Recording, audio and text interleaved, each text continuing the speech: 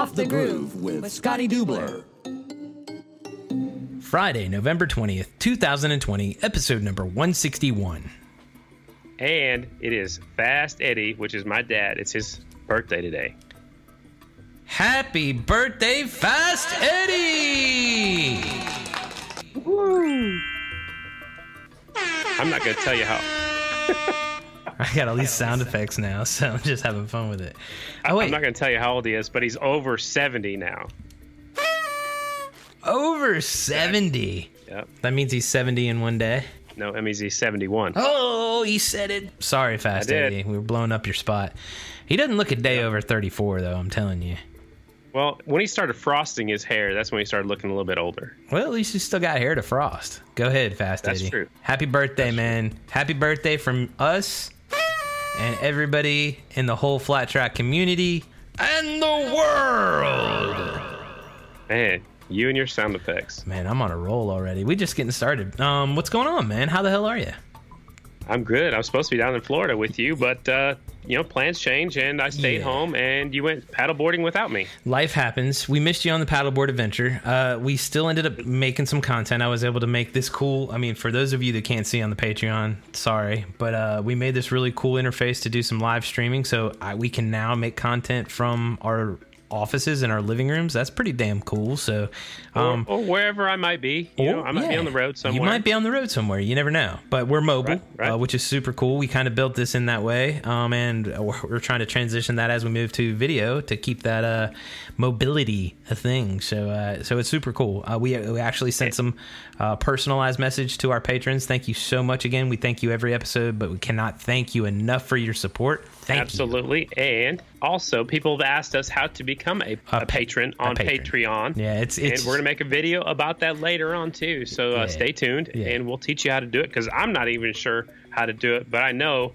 we have our followers that are in there giving us a little bit of support every month, and we certainly appreciate it. Absolutely. Yeah, we couldn't do this without you, and we couldn't make it bigger and better without you. So really appreciate you guys coming on board early and helping us kind of build this thing. And, it's going to grow week after week, month after month, and we're going to continue to add things, add features. If you have any ideas and you're a patron, we sent you guys these messages with these comments, but if you're a patron and you have an idea, send it our way. We love ideas. We love implementing what you want to see, because hell, you're helping us make this now, so you're part of this. So anything else on that front?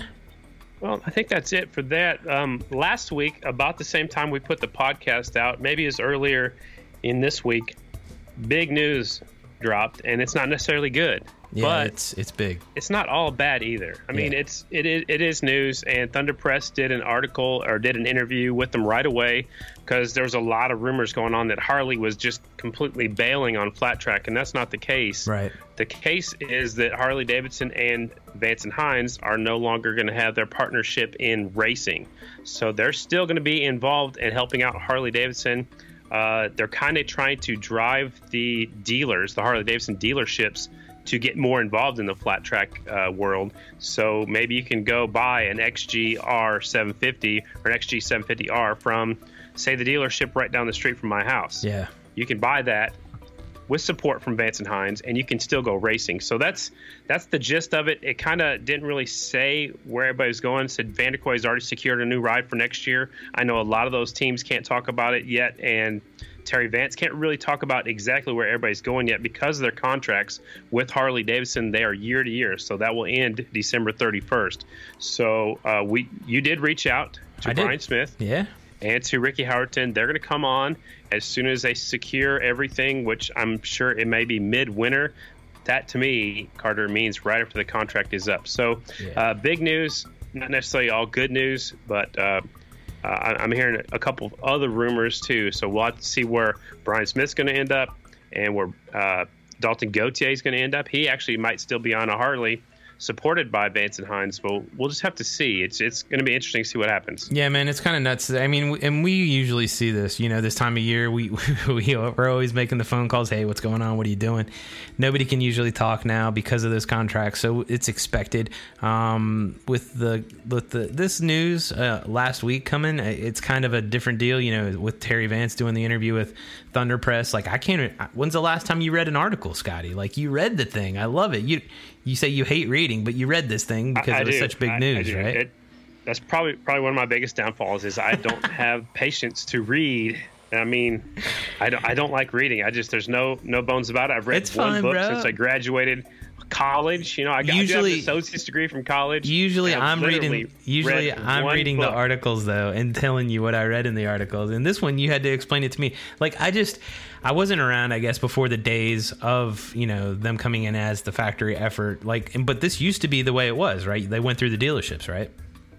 Well, yeah, that too. But it also, the factory team used to be based out of Milwaukee, where Harley Davidson is from, and then they moved down to where Vance and Hines is located, just right, around Indianapolis, Indiana. So it sounds like they're taking some of the stuff back in house up to Milwaukee, and maybe more local dealerships will get involved and start supporting Flat Track. I think that could be good. Absolutely.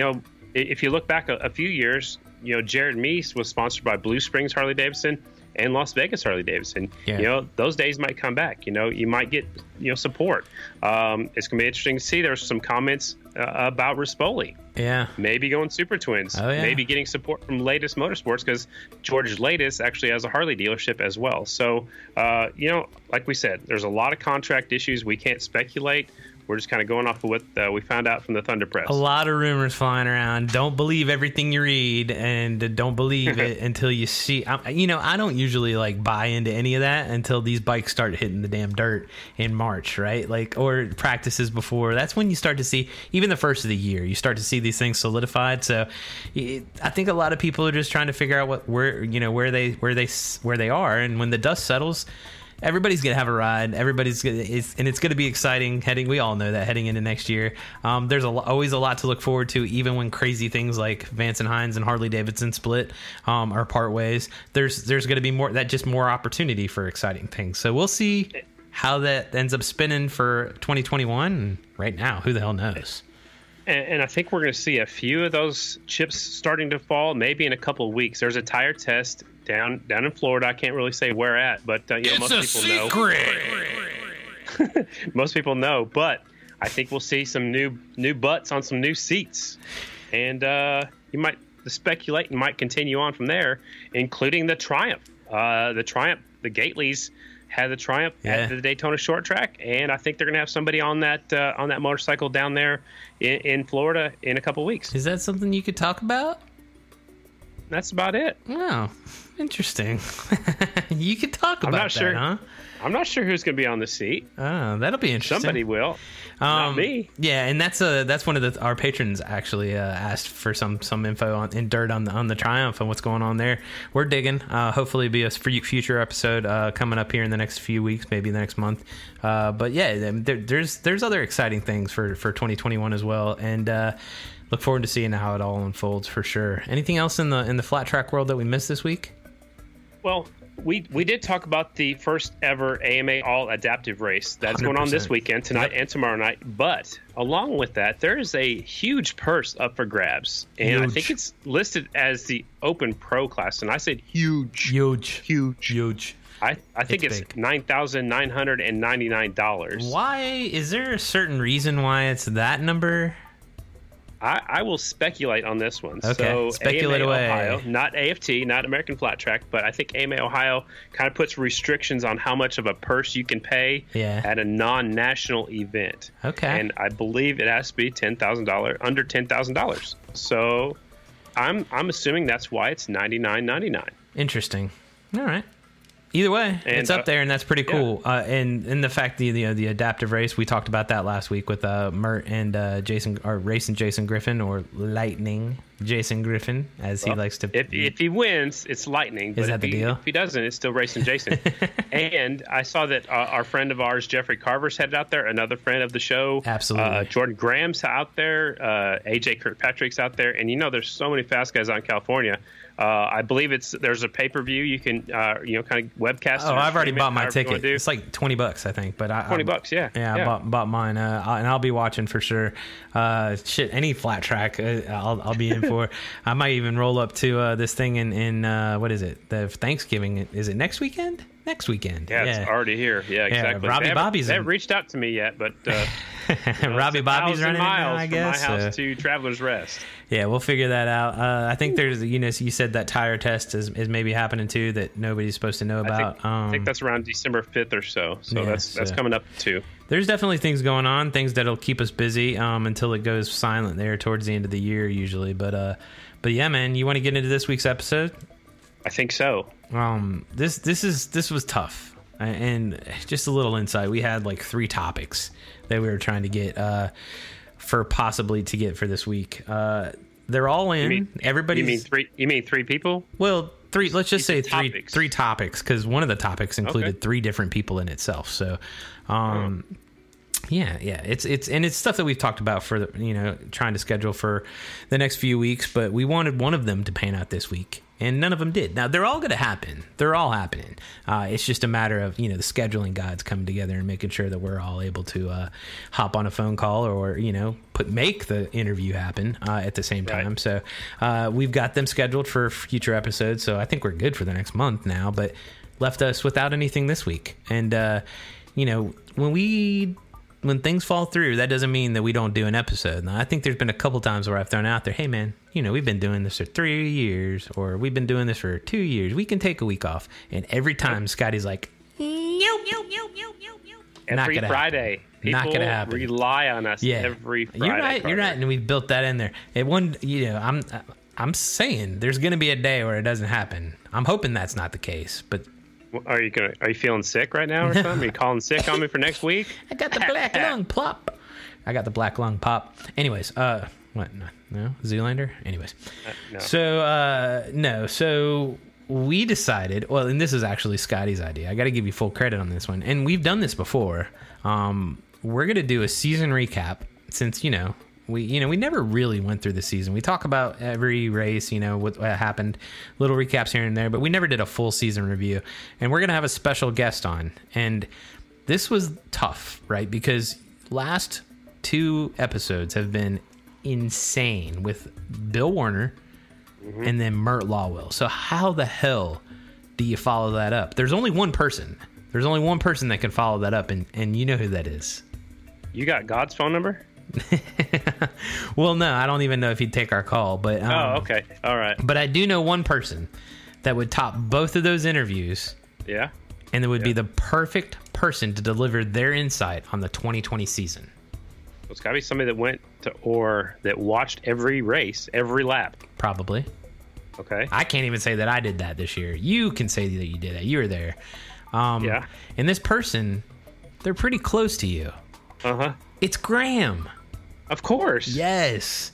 Graham. Graham is going to join us. We're going to call her right now. Let's phone her in. Okay. Let's call her up. Let's do it.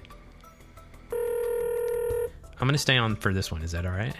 Absolutely. Hi, Chris. Hey, Graham. How are you? I'm doing great. How are you? I'm fantastic. I forgot that my number is on this when I dial. Hi, Graham. Scotty's on as well. Hi. Hello, guys. Good. Scotty usually does these interviews, but I told him that this is a super important guest, and I'd like to be part of it. So if it's okay with you, I'd like to join in on the interview portion of it. It's okay with me, son. All right. I love it. I love it. See, you're in the family. You're the Carter's grandson. In the family. I'm the son. Yeah. I love it. Why would you take an old woman's word for anything? Well, because we already had Bill Werner on, and then we had Mert Lawwill, so the only person that can top those 2 people is you. I only wish. That's why we called you. Yeah, absolutely. I only wish. Well, we hadn't done a full review of the season, and we thought who better to walk through the 2020 season than Graham herself. So we're gonna go race by race and talk about the things that we've identified as some of the highlights of each race, and maybe get some of your feedback. What do you think? Well, it's very good. I watch very closely. I go back and watch them again, of course. Yeah. My excitement doesn't just end after the flag, but I tried to rework it in my head why it happened or why it didn't happen.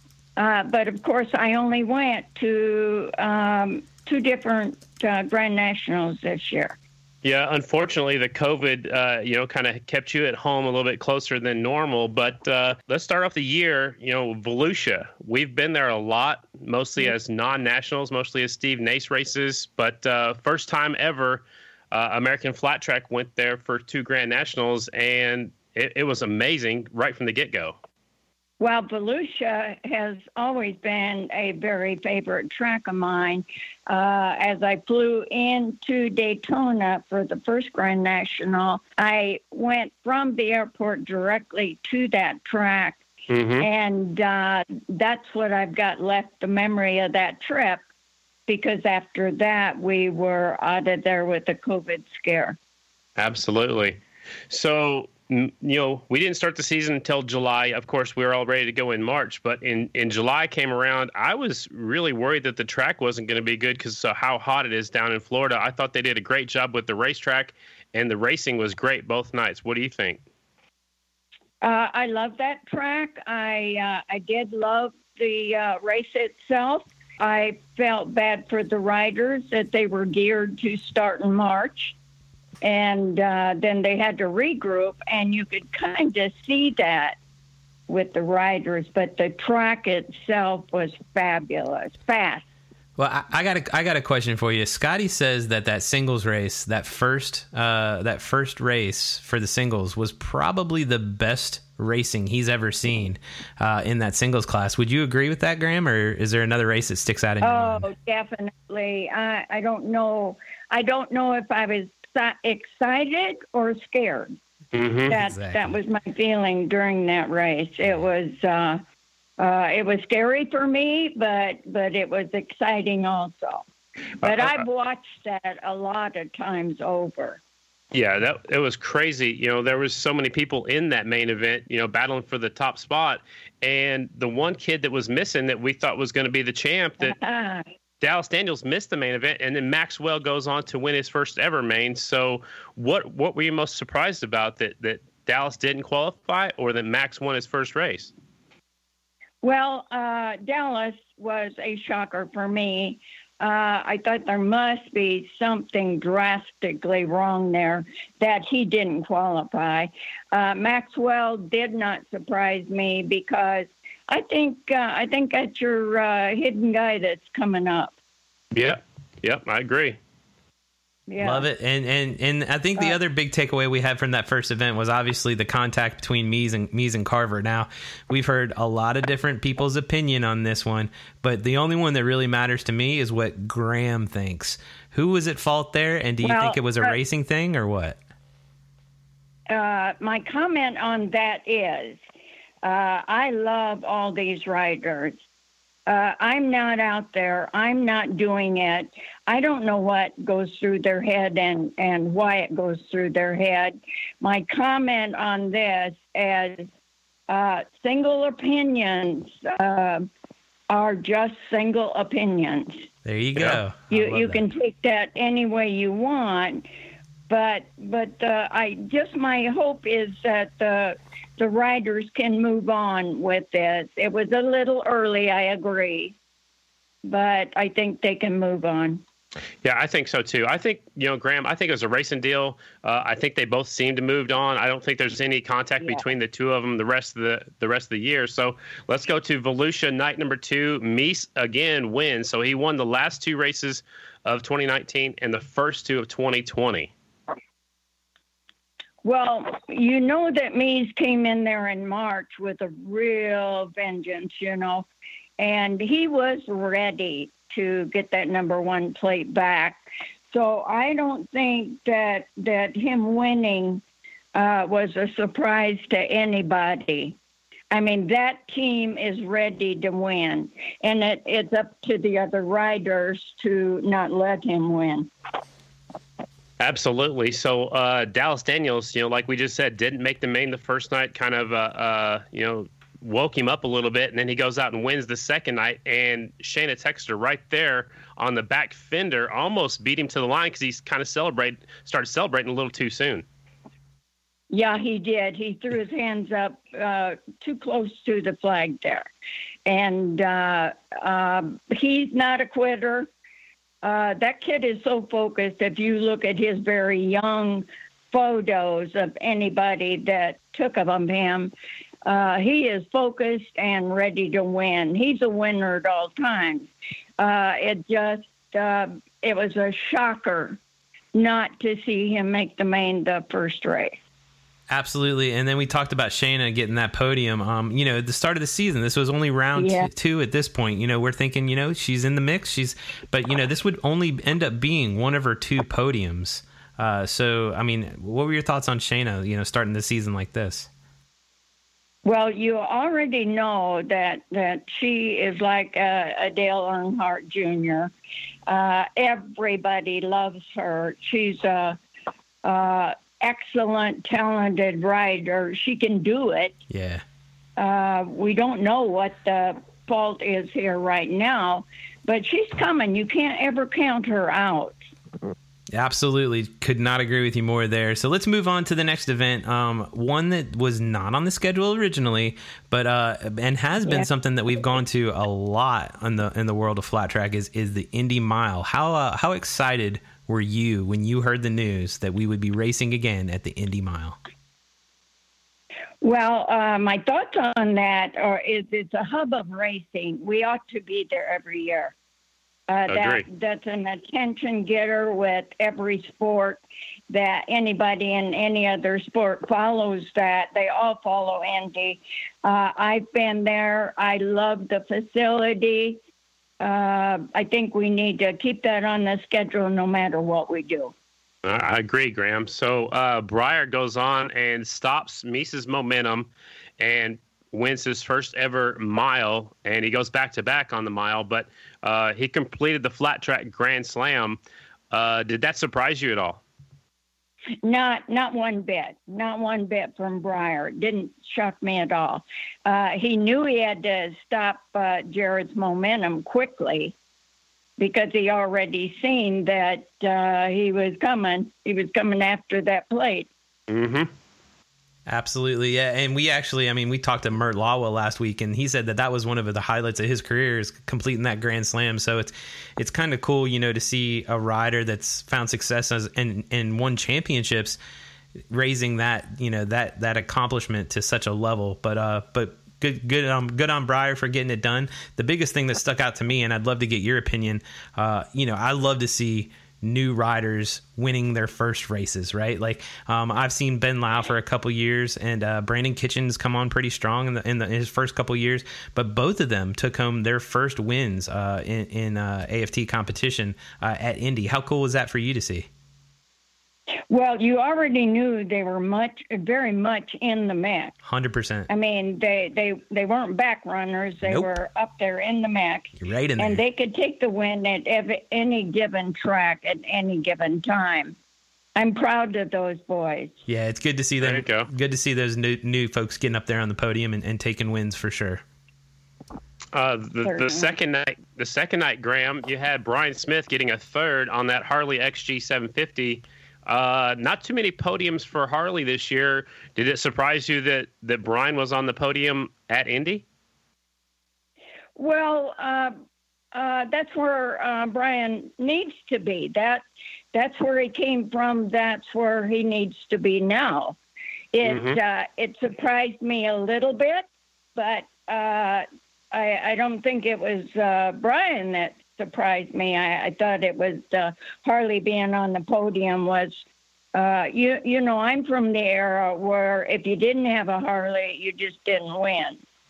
And so we'll always keep that in the back of our mind.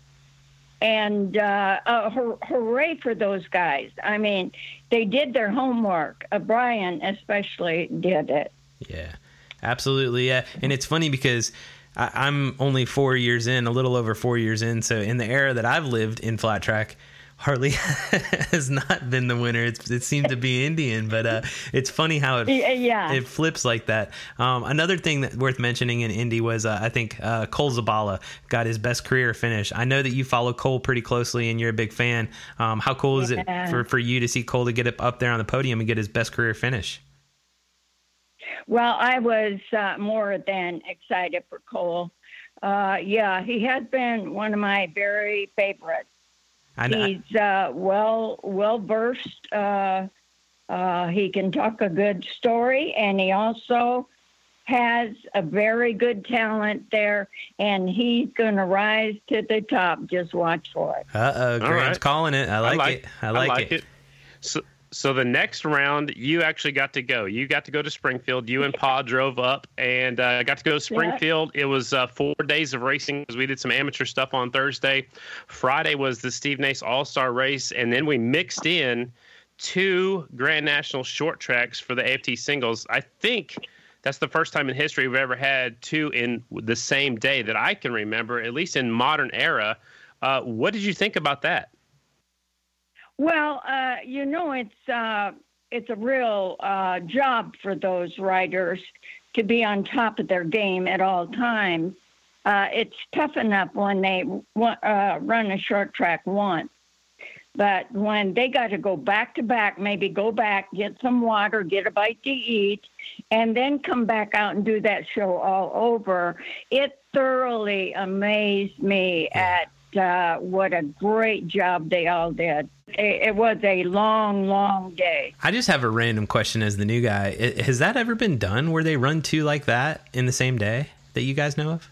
Well, way back in the day, they did a lot of that. Yeah. But, of course, you had riders that were traveling all over the United States, living out of their van. They wanted to run all week. Exactly. It was a living, and But now, this day and age, it's not as popular. Yeah, I got you. One of the most interesting things I saw during that night of short track racing there in Springfield was Henry Wiles' deal. You were there in person. What was I got to hear your take on the whole Henry Wiles debacle. I wouldn't even call it debacle, whatever it was. What do you think? Well, you can't deny what you see on the video. Right. And he really jumped the line, and he wouldn't accept that. And like I've said before, I'm not the rider. I don't know what goes through their mind, but they're hungry. They have to show real good results for their promoters and for their sponsors. And he wouldn't give up. Yeah. And I just kept saying under my breath, Henry, just go back there. Just go back. But I don't know what he was feeling. Graham, I think, I was calling that race from the back straightaway, and I couldn't see exactly what happened, but I was told the light never changed, but it malfunctioned. It malfunctioned, but he was the only one that left. So, in my opinion, again, from the back straightaway, he jumped the start. I mean, the light did malfunction. So I see both sides of the story, but I think that lit a fire in because he went on to get second in both main events.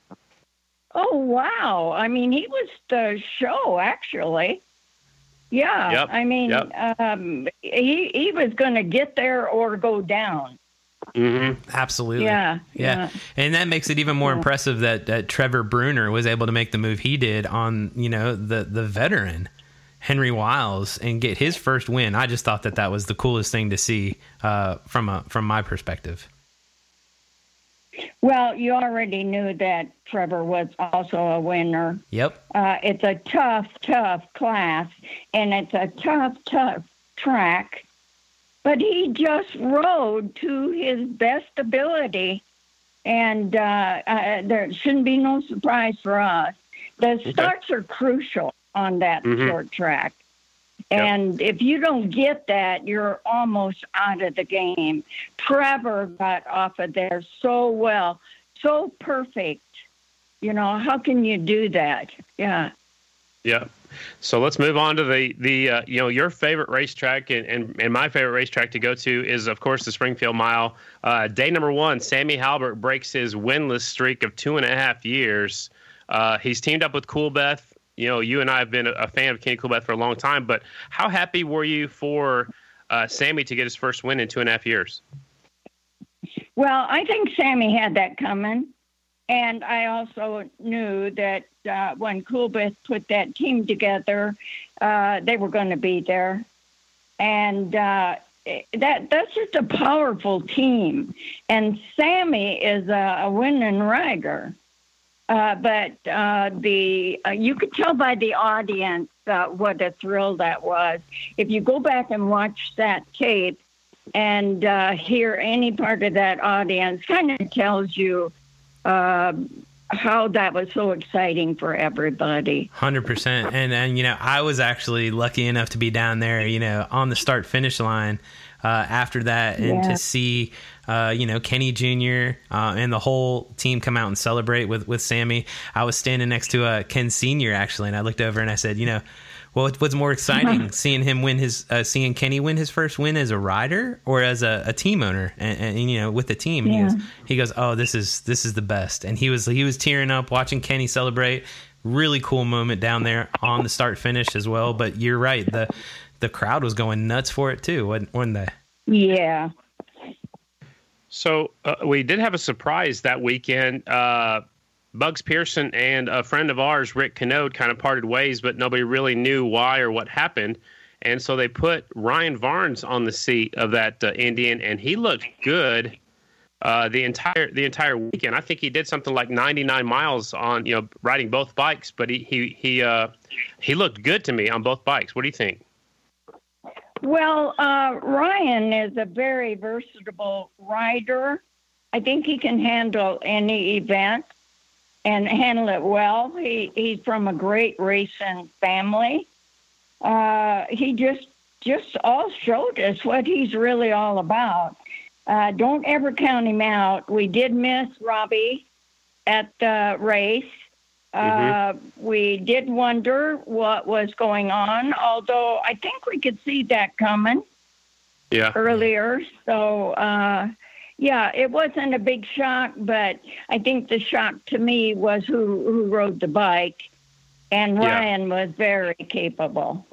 Absolutely. Well, let's move on to day 2 of Springfield. I didn't get to stay for day 2. I actually headed back to Redbud for the second event up there, but I did get to see Graham and I got my hug, so I'm happy. So day 2, Rispoli, I think is the big one there. Ooh. I think this the one he won by like 12 seconds, if I'm not wrong, or I know that it's the one that started a 5-win streak for him. So did you think that he was going to rattle off that many wins, starting in Springfield? Well, I have my doubts about James. Yeah. I just wonder what that guy eats. Every time I see him, he's always on a high. Yeah. Uh-huh. And I just love the guy. Absolutely. I love his interviews. I love the excitement. I get so excited when he's interviewing. It's unreal. Yep. And he's paid his dues all through his career. 100%. And he knows where he came from.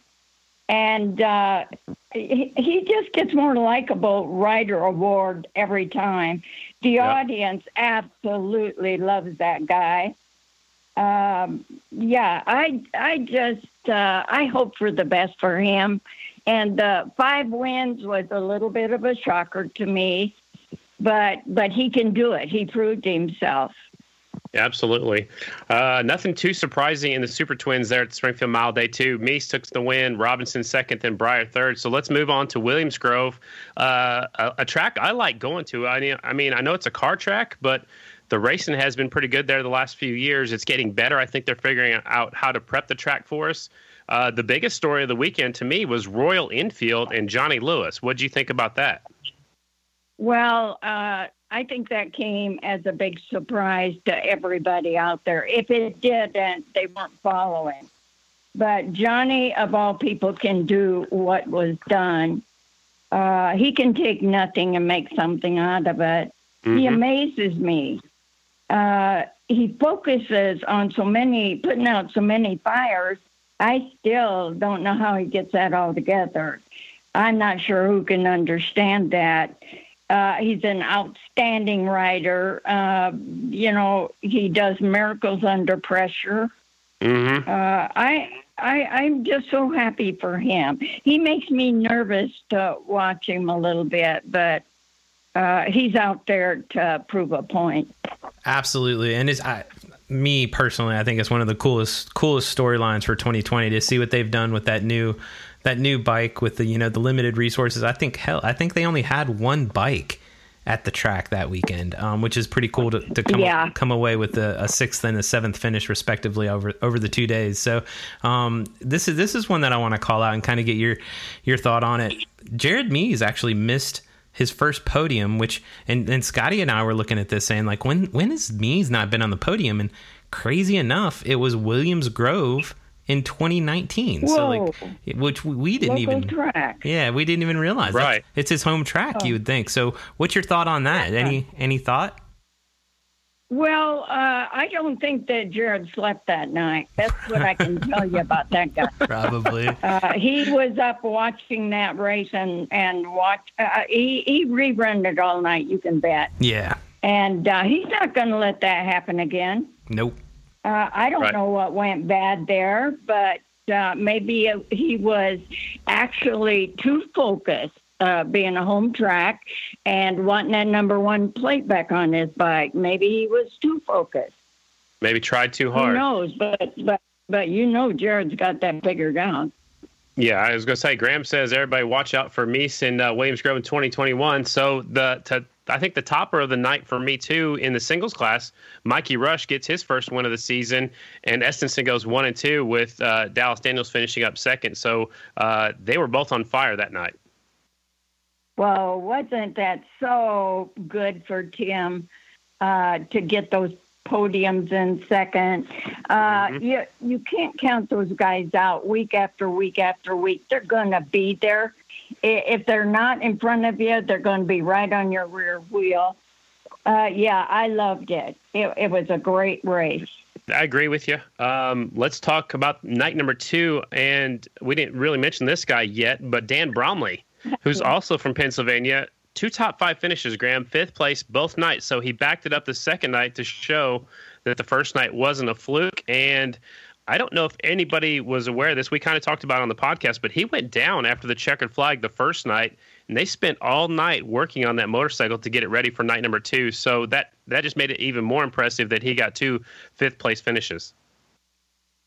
Well, we all watched him come through the singles class as a champion. We already knew what Dan could do. Mm-hmm. It was a big jump up to the twins. But the top 5, in both nights, I'm so proud of him. They better be watching him. I agree. And last thing on Williams Grove was Trent Lowe. This kid had fast time at Volusia and fell asleep on the starting line. So he was working his way towards the front at the end of the year, and he gets an impressive second-place finish there. Did that surprise you at all? Well, I've always been cheering for Trent. He's an excellent rider. You can't count him out at any track or any race. I was very proud of him. I love to see everybody win. I want everyone out there winning every race. Yeah. that can't happen, but he's so talented and so humble. With this momentum, he's probably going to be a real challenge in 21. Okay. I love it. Okay. We'll move on to Devil's Bowl, a race that was new on the schedule this year, but not new to flat track. We've had plenty of races there before, some nationals, some grand nationals, I believe, too. You've been there before as well, Graham. Like, when was the last time you had been at Devil's Bowl, and did you notice any major changes to the track? I kind of think it was probably in the early 80s or the late 70s. Oh, wow. And Dan was racing at that time. Guys like Neil Keane were there. The track was not prepped well. It was actually a car track because the World of Outlaws use that track, Right. and that's just exactly what it looked like. The facility itself was very run down. You know, the money that they've socked into that track and that facility thoroughly amazes me. They brought a very rugged track back to life, and I hope we go back there. It's beautiful there, and it's so well run. Mm-hmm. I loved it. Yeah, me too, Graham. And I think I last raced there in the mid '90s as well. Got a good picture of me and Nick Daniels, Dallas's dad, there. And it was one of my favorite tracks. And it's so unique because you go uphill in turns 1 and 2, and then downhill in 3 and 4, which brings me to my next point. Friday night, a few guys were bouncing off that front straightaway wall right in front of you. Were you scared? Were you on the edge of your seat? I saw you standing up most of the night. Well, I was fearful, really, of the guys. I knew it was coming down with maximum speed and right into that wall. Mm-hmm. I was very happy when they went out and put a red chalk line. I just thought something could be done, but really it couldn't have been done. If you go back and watch that, it was frightful. Mm-hmm. Just watching them come into that. And, I don't sit down very well at a racetrack. Right. That's where I have to be off by myself because I can't have people talking to me, or I'm focused. I got to know what's going on. So Graham, I talked to the riders on Saturday morning in the pits, and they all said it was because the lights were shining off the grandstands and the wall was white, so it kind of blended into itself. And so they went and rented some more lighting and put it on the infield and, adjusted the way the light was shining, because we didn't have that issue on Saturday night. So I think, the riders spoke up. They listened. It was the first time we'd been there as a Grand National. So I thought they did a great job making sure that didn't happen the second night. A few guys bounced off the wall. We saw Robinson break his foot there. I think Meese, hurt his right foot there also.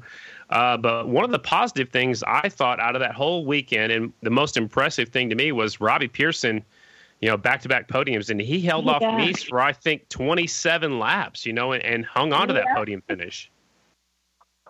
He never made a mistake. And, of course, Robbie's one of my sweethearts. And I was so happy to see him back. He rode like his good old self again. He's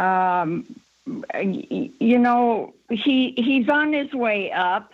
If he can just get it all together and get his package all going, he'll be okay. Yeah.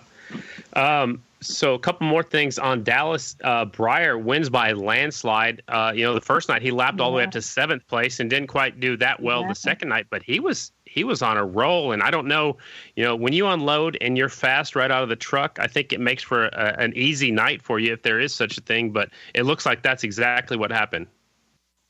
Well, it looked like right away in practice, it looked like Breyer had that track under control. I mean, his riding style was so easy and looked so good. There was no surprise there. And the last thing we're going to touch on Dallas was, Dallas and Dallas Daniels, what I want to talk about, actually. After the victory podium, a lot of our family got to go that doesn't go to very many races because of the traveling and stuff like that. But a lot of our family was there, and Dallas Daniels jumped up on the wall and handed the hat through the fence. And my little cousin got the hat from the winner, and it just so happened it happened both nights. How cool was that? Well, it just proves to everybody what an awesome young man this is. I mean, who would have thought? You're down there giving your interview on the podium, and it's usually chaos because you're actually trying to take care of the audience, and then you're taking care of NBCSN, which has to be done.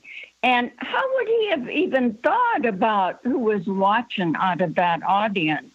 Now, we sat very close to the fence. And it was because of Bo. He's 3 years old. He goes to the sprint car races every Saturday night. He knows how to choose riders and drivers. And right off the bat, he chose Dallas. And his eyes were focused on Dallas both nights. And when we asked, okay, who's going to win this one, it was always Dallas. And so when Dallas did win, then he was right down at that fence wanting to hear what he said. And then when it was over, and he was happy. And then Dallas came across the track and jumped up on the grass. And he turned around and looked at us, Bo did. But the audience went crazy. I don't think Scotty even saw that happen. But the audience went crazy, and he so humbly waved at the audience. I mean, he knows who he's entertaining every minute.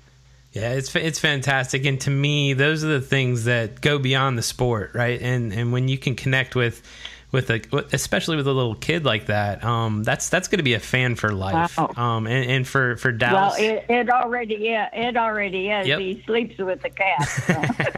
For Dallas to be able to recognize that at such a young age, and carry himself in the way that he does, it's super impressive. And we're gonna be seeing that kid win for a long time to come. I got a feeling. So. I think that's enough of what do we say?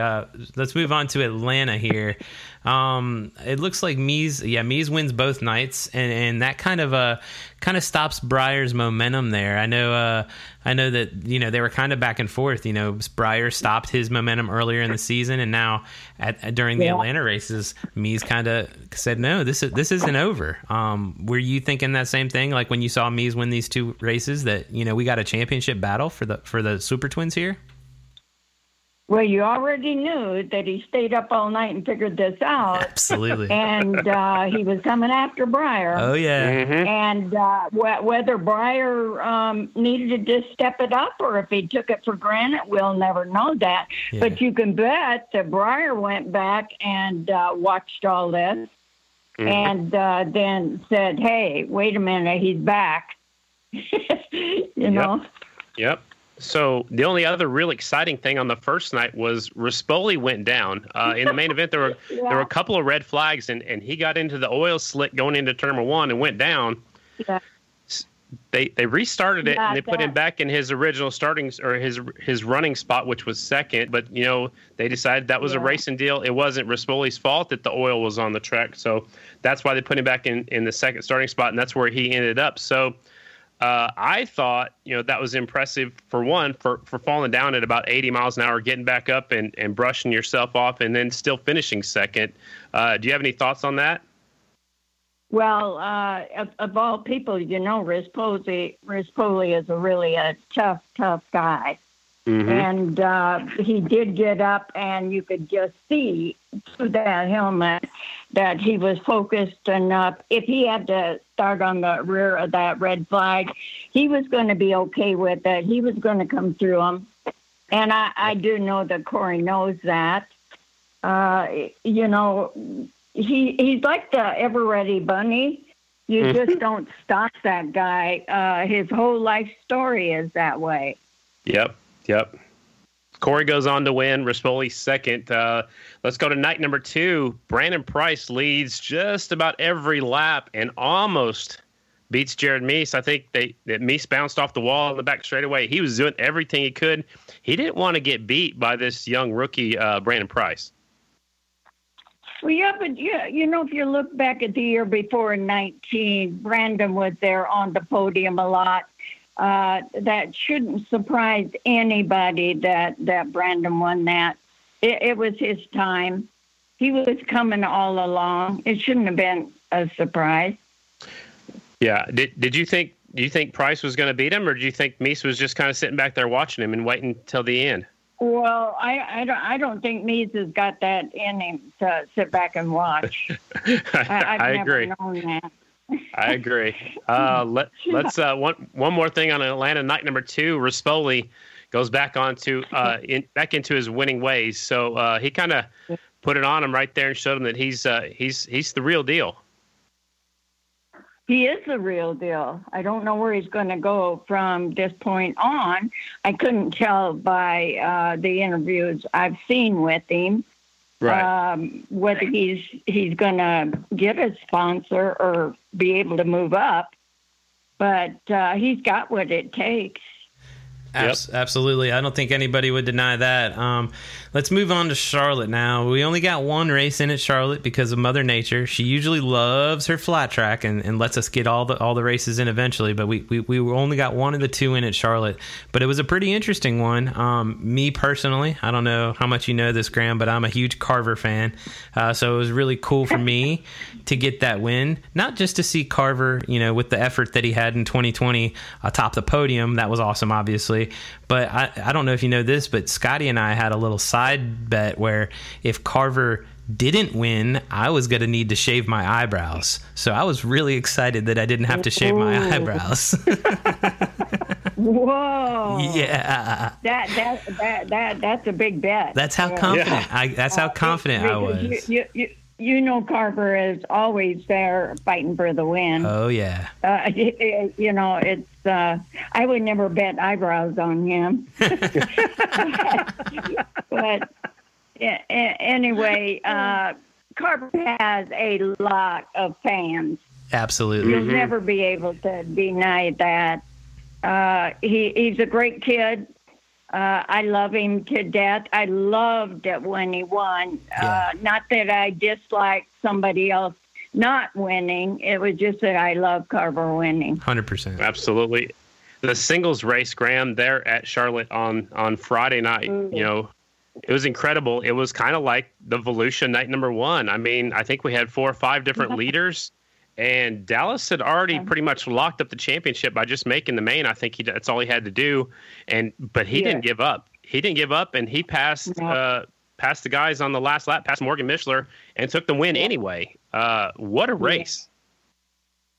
Does anybody breathe during these single races? I mean, I don't know.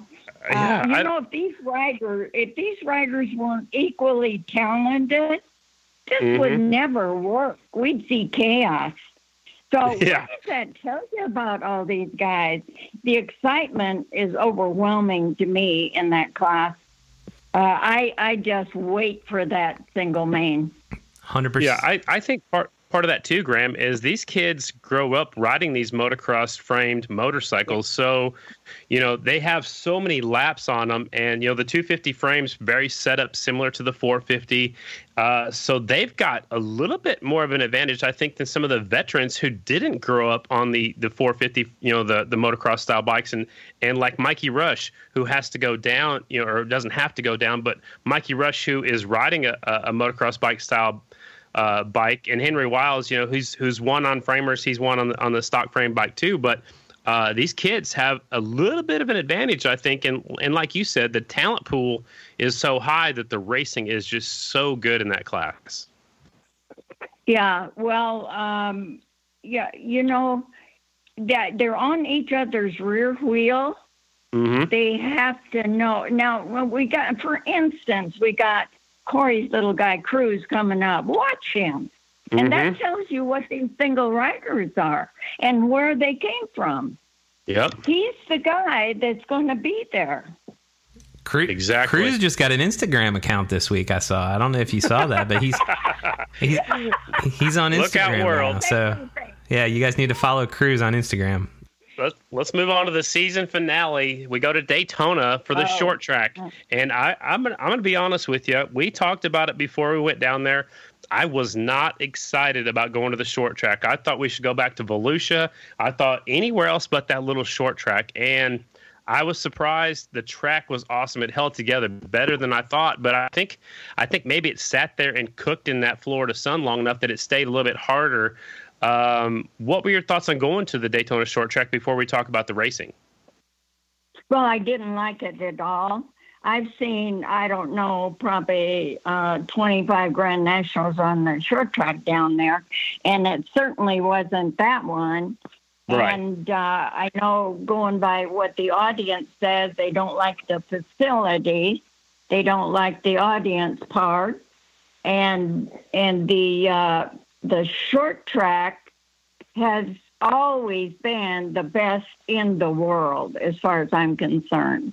Mm-hmm. And it had to improve or else. It was very exciting. I enjoyed it. I saw they worked on that track a lot, and they got the accomplishment there. So, yep. Yeah, I liked it. I thought they did a great job. And what you're talking about the audience is, it's hard for them to see everything. And then at that particular facility, which was the same as it was all year long at all the races, you couldn't go from the grandstands to the pit area. And I think that's been the biggest complaint about that facility. But let's talk about the racing action now. Johnny Lewis gets the first win on the Royal Infield. And he won by, almost a full straightaway over Corey in that production twins class. But I honestly didn't even think that the Royal Enfield would ever get on the podium this year, just because they're brand new and they had one motorcycle. They had issues. They got the bike 3 days before the Williams Grove, and then Johnny Lewis goes out and wins that race. Were you surprised? Well, I was shocked more than ever. I know Johnny can do that. I followed him a long time. He's a very talented man.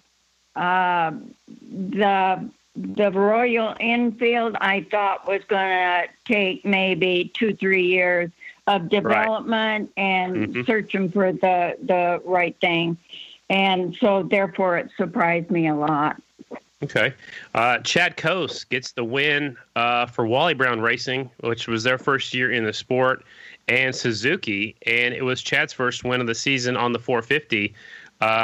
I think it was a long time coming. I think he was getting more and more momentum because of his success on both bikes, but I was glad to see him finally win on that single.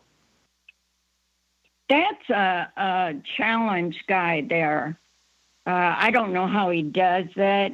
I do know that they were biting on his rear wheel all through that race, and he actually rode the race of his life there. I was tickled to death. I love Chad. I follow him very closely. I don't know how he races two classes and even different size motorcycles. I don't know how the guy does it. He's an animal. We love our Coase. No, it's good stuff. Animal, yep. Yep. Well, and the one last thing I'll say about the Daytona, right? B-Rob's dominant, right? Like dominance between the two nights. Oh, wow. He I wouldn't say he came out of nowhere because he was in the mix the whole year. He suffered through a couple injuries and had to battle that throughout the year. But man, did he show out for these Daytona races, right? Sweeping both nights. That was pretty impressive. Yeah, he did. With an injury like that, I even was fearful for him. But that shows you what a guy is. They're all tough. Yep, they don't absolutely care about getting injured. That's right. Yeah. They'll heal up and they'll race again the next weekend. Or let's they wrap don't up. heal up and they race. Right. Let's wrap up Daytona night number 2. Corey Texter, wins the race. He did what he had to try to win that championship, but it just wasn't his championship year, so he didn't back up the number 1 plate. But Rispoli wins the championship. But Corey looked really good, a second the first night and a win the second night. Yeah, he had that coming. Corey works awfully hard and great rider. He's a thorn in your side every time you get up there at the line. Yeah, I was proud of Corey. He did a great job. Well, that's the wrap on the season. We have a few miscellaneous questions if you're up for it. I think you're doing great. You're putting the season, the icing on the cake for us. But a couple of things that were new that I want to ask you about is, what did you think about the timed races instead of laps?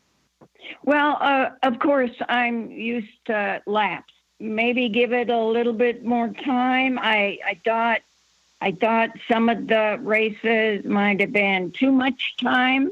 But that can all be considered before you make a change. Or the riders should have a lot of input, and you should be listening to the riders. I don't know if it's a good thing for them to have that clock up there watching. That confused me a little bit. Okay. Maybe turn that around. I don't. I didn't know a lot. I couldn't put a focus on that time racing. I'm not. It was all new to me. Okay. Yeah, I think hopefully they do kind of, like you said, listen to the feedback, and it is the first year, right? So it's not going to be perfect. Hopefully they'll listen and evolve, whether they stick with the time races or not. Another thing that was new this year was the double headers. Now I'm sure there's been double headers before. There was actually a double header the year prior in Springfield from the rain out. So what did you think about going 2 nights in a row with races? Well, I really thought about that a lot when we had the short track doubleheader. It was really a grueling day for those riders, but it actually has a good point. It cuts back on your traveling and your expenses. Mm-hmm.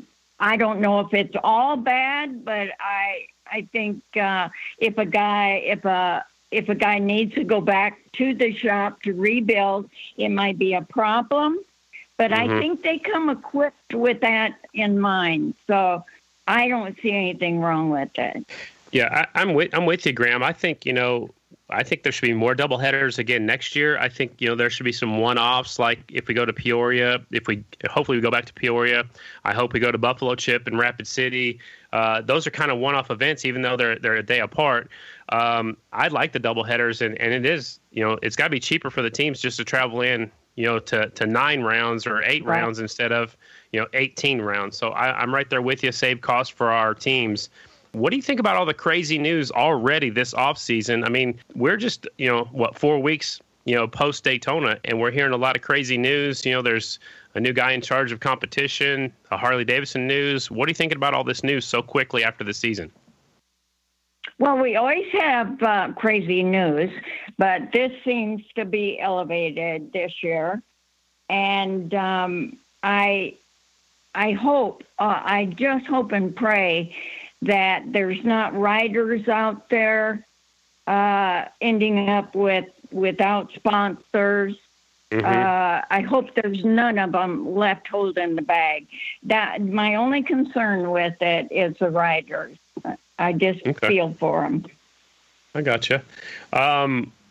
This question may be a little hard. I don't know if you've thought about this, but do you have a favorite response, from any of our guests to Graham's question?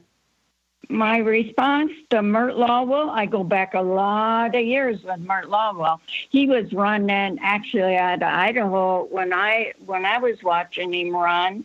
And I asked him if he was ever going to slow down because what I could see, his momentum was still there and he was still going strong.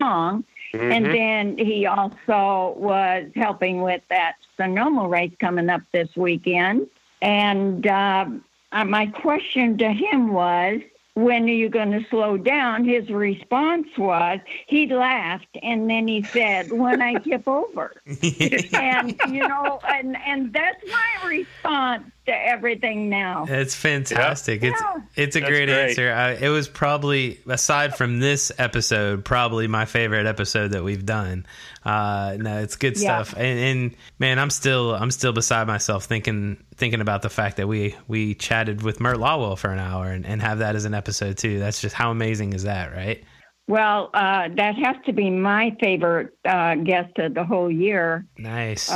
Simply because he works with humanity. He sees the need for prosthesis. He sees the needs out there for every sport, every individual that's coming up in the world. How many other people think of all that? And are thinking of other people and other means to make it easier for life in itself. Yeah. That was an amazing interview. Yeah, he was so easy to talk to. I know Scotty was nervous about interviewing Mert. We all were. Well, me knowing Mert way back, I thought all those guys were so easy to love and be around. And I thought it was surprising that Scotty might be nervous about Mert. But Mert is, he's tops as far as I'm concerned. 100%. Yeah. I mean, for him to do everything that, have the accomplishments he had once he stepped off the motorcycle, it just goes to show like his character, his drive, and he's a badass. We definitely love that interview. So I think that you just answered the last question we had, which was your favorite guest for the season. So well done. You already that was the last one we had. I personally want to thank you for your insight. It means a ton for me for you to spend the time and walk through the season with us. I know our listeners, every time you're on, we get insane feedback. They love hearing from you. Your insight into the sport, it's unmatched. I don't think we could talk to anybody in the sport and get the perspective that we get from Graham. So thank you so much for the time. Thank you for having me. I couldn't understand that, but thank you so much. I love both you guys. I love every rider out there. So they love Graham. I can never be negative. I love That's right. And they all love Graham, and they know where you sit at every track you go to. And I'm just lucky enough to have the coolest Graham in the world. And before we let our guests go, we usually ask them if there's anybody that they'd like to say thank you to. But I'm going to ask you that. I'm kind of putting you on the spot because I didn't tell you this. But if you want to say thanks to anybody, you can. If not, we'll wrap things up and we'll call it a show. Well, I have to thank everybody out there. I know I followed the tuners and I followed the promoters real close. I like to repost their races coming up. I like to repost their results. I'm out of South Dakota. I know those guys don't get it all, and I just want to be of help. And I certainly wouldn't be well-versed in this sport if I didn't listen to all the podcasts from Off the Groove. I look so forward to Friday. I can't hardly get up Friday morning and not go straight to my phone because I know Scotty's going to post Off the Groove, and I'm going to get to sit down and listen. Oh, awesome. I just love it so much. You guys make my life. It's awesome. Thank you, Graham. Graham, thank you so much, Graham. We appreciate it. We'll talk to you soon. Yeah, love you guys. Bye, Graham. Love you, Graham. Bye-bye. I love Graham. Not as much as I do. I don't know, man. Dude, I'm just saying. I've loved her for 48 years. No. She's so sharp. I actually, when I was out there at Springfield, blows me away. When I was there at Springfield this year, like I had to go run up and give her a big old hug. I hadn't seen her in forever, and ended up sitting there talking to her for 45 minutes when I had stuff to do. Of course, nobody heard that, but yeah, no, I was totally loving every second. Every second with Graham's awesome. Her insight on the season is so cool to hear. Like you could tell her love for not just the sport, but each and every rider, dude. Like, yeah, anybody that puts on a helmet and goes fast and turns left, they're good. They're in good graces with Graham. There you go. I love it. What? She doesn't sugarcoat anything. She doesn't hold back. And she loves her sport. Which I love, which is why we had to include a Graham question in every episode, because sometimes she's just like, what do you do outside of racing? Sometimes they're vanilla, but sometimes she'll throw a zinger in there that gets you like, oh, I want to hear the answer to this one. I think it depends on how well she knows that particular person. That's fair. She told me, before we called Mert Lawwill, she said she watched his entire career. Wow. That's crazy. And I thought that was really cool. And she thought he was originally from Utah, and I said Idaho. She said same thing. Yeah. No, so it's really cool. She knows almost all the racers, and almost all the racers know her, and she's a staple at the races. And she only got to go to Springfield, so she saw the Springfield short track and Springfield Mile 1 and 2, and then she saw the Devil's Bowl day 1 and 2. So she had 5 days of live racing, but she usually has more racing than I do. Somehow she goes to more races than I do every year. Well, I think it's with the crazy year the 2020's been, it's great to check in with Graham at the end of the year and put a button on the season, man. We'll start to look forward to 2021. Like we said, it's going to be hard to try to get firm answers on anybody, but that. Oh, you want to get the beef jerky in there? You love your jerky, dude. I almost ate all of mine already. I ate all. A bunch of it. So, That's so if good. you want something, a snack, or if you want something for a Christmas present, a stocking stuffer. Dude, somebody bought one. Like, somebody used the code and got 15% off. We're selling jerky, son. We just threw it out there not too long ago. So, Lone Star Beef Jerky, hit them up on social media, hit them up, look them up online. Use the code OTG15 for 15% off your entire order. Yeah. I think they make great stocking stuffers, gifts, good handouts. I mean, they're packaged nice and neat. You might get a sticker or two. I got a postcard here from one of my heroes, Bubba. That is the man. He Bubba signed Jover. it. He signed mine. I don't know if he signed yours on the back and wrote a personal message. But Bubba didn't sign it, but the whole LSBJ team did. And it says, "Enjoy. Great season. You a boss." I guess we know who their favorite person on the podcast is. It's OTG15 too. OTG15. You just enter that 15% off your whole order, and I'm telling you, this jerky's delicious. Delicious. Well, Carter, what do you got going on this weekend? A whole lot of nothing, man. I'm cleaning around the house. I'm actually I might make it down to Rossmeyer Harley Davidson down there in Daytona. Finally, I got that poster. Right. So the XR750 poster. Yeah, I got a poster Rossmeyer's and a T-shirt. Yeah. How did you get a T-shirt? I know people. You're talking about Shelly Rossmeyer. Yeah. She's in charge of that whole deal down there. And you should get her autograph too while you're down there. I'll get it on my XR shirt. That'll be great. Or on a poster. There you go. No, I've been trying to figure out a reason to get Shelly on the show. Known her for a while. She's trying to get me to go down there and learn how to ride a motorcycle, which I'm terrified about. But Carter's name dropping over here. I am not a name dropper, and you know this about me. I'm embarrassed. Thanks. Enjoy your visit down there to Bruce Rossmeyer's destination, Daytona Harley Davidson. It's a badass little destination for sure. Yeah, it is. Well, cool, All dude. right, well, keep her on 4 wheels. Everybody else keep it on 2 wheels. And I don't have nothing going on this weekend at all. Hopefully some work comes in soon. And we'll talk to you guys next week. Thanks for all of our listeners. Smash that like button. Tell all your friends. Off the Groove is where it's at. Peace. Later.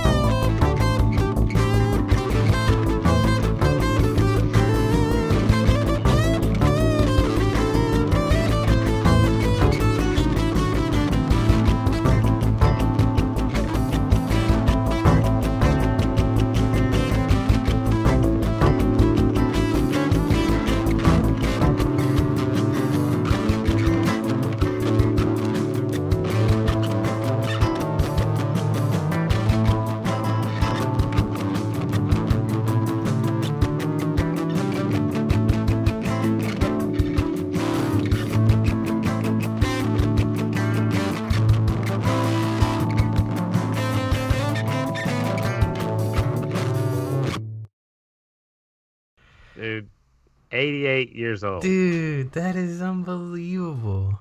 Like, 88. she has better insight than half the people in the sport. No bullshit. That was great. I got goosebumps. That's awesome, dude. Ah, Love her. she's awesome.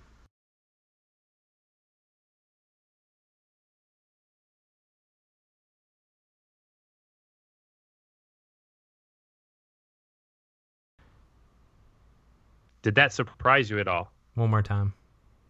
Did that surprise you at all? Perfect. All right. Okay, we got everything we need. Dude, I can't wait to get this one out. I'm literally just as stoked on this one as I was for Mert. People are going to fucking love it. It's going to be great. They all love Graham. Yeah, it's going to be good. Golly.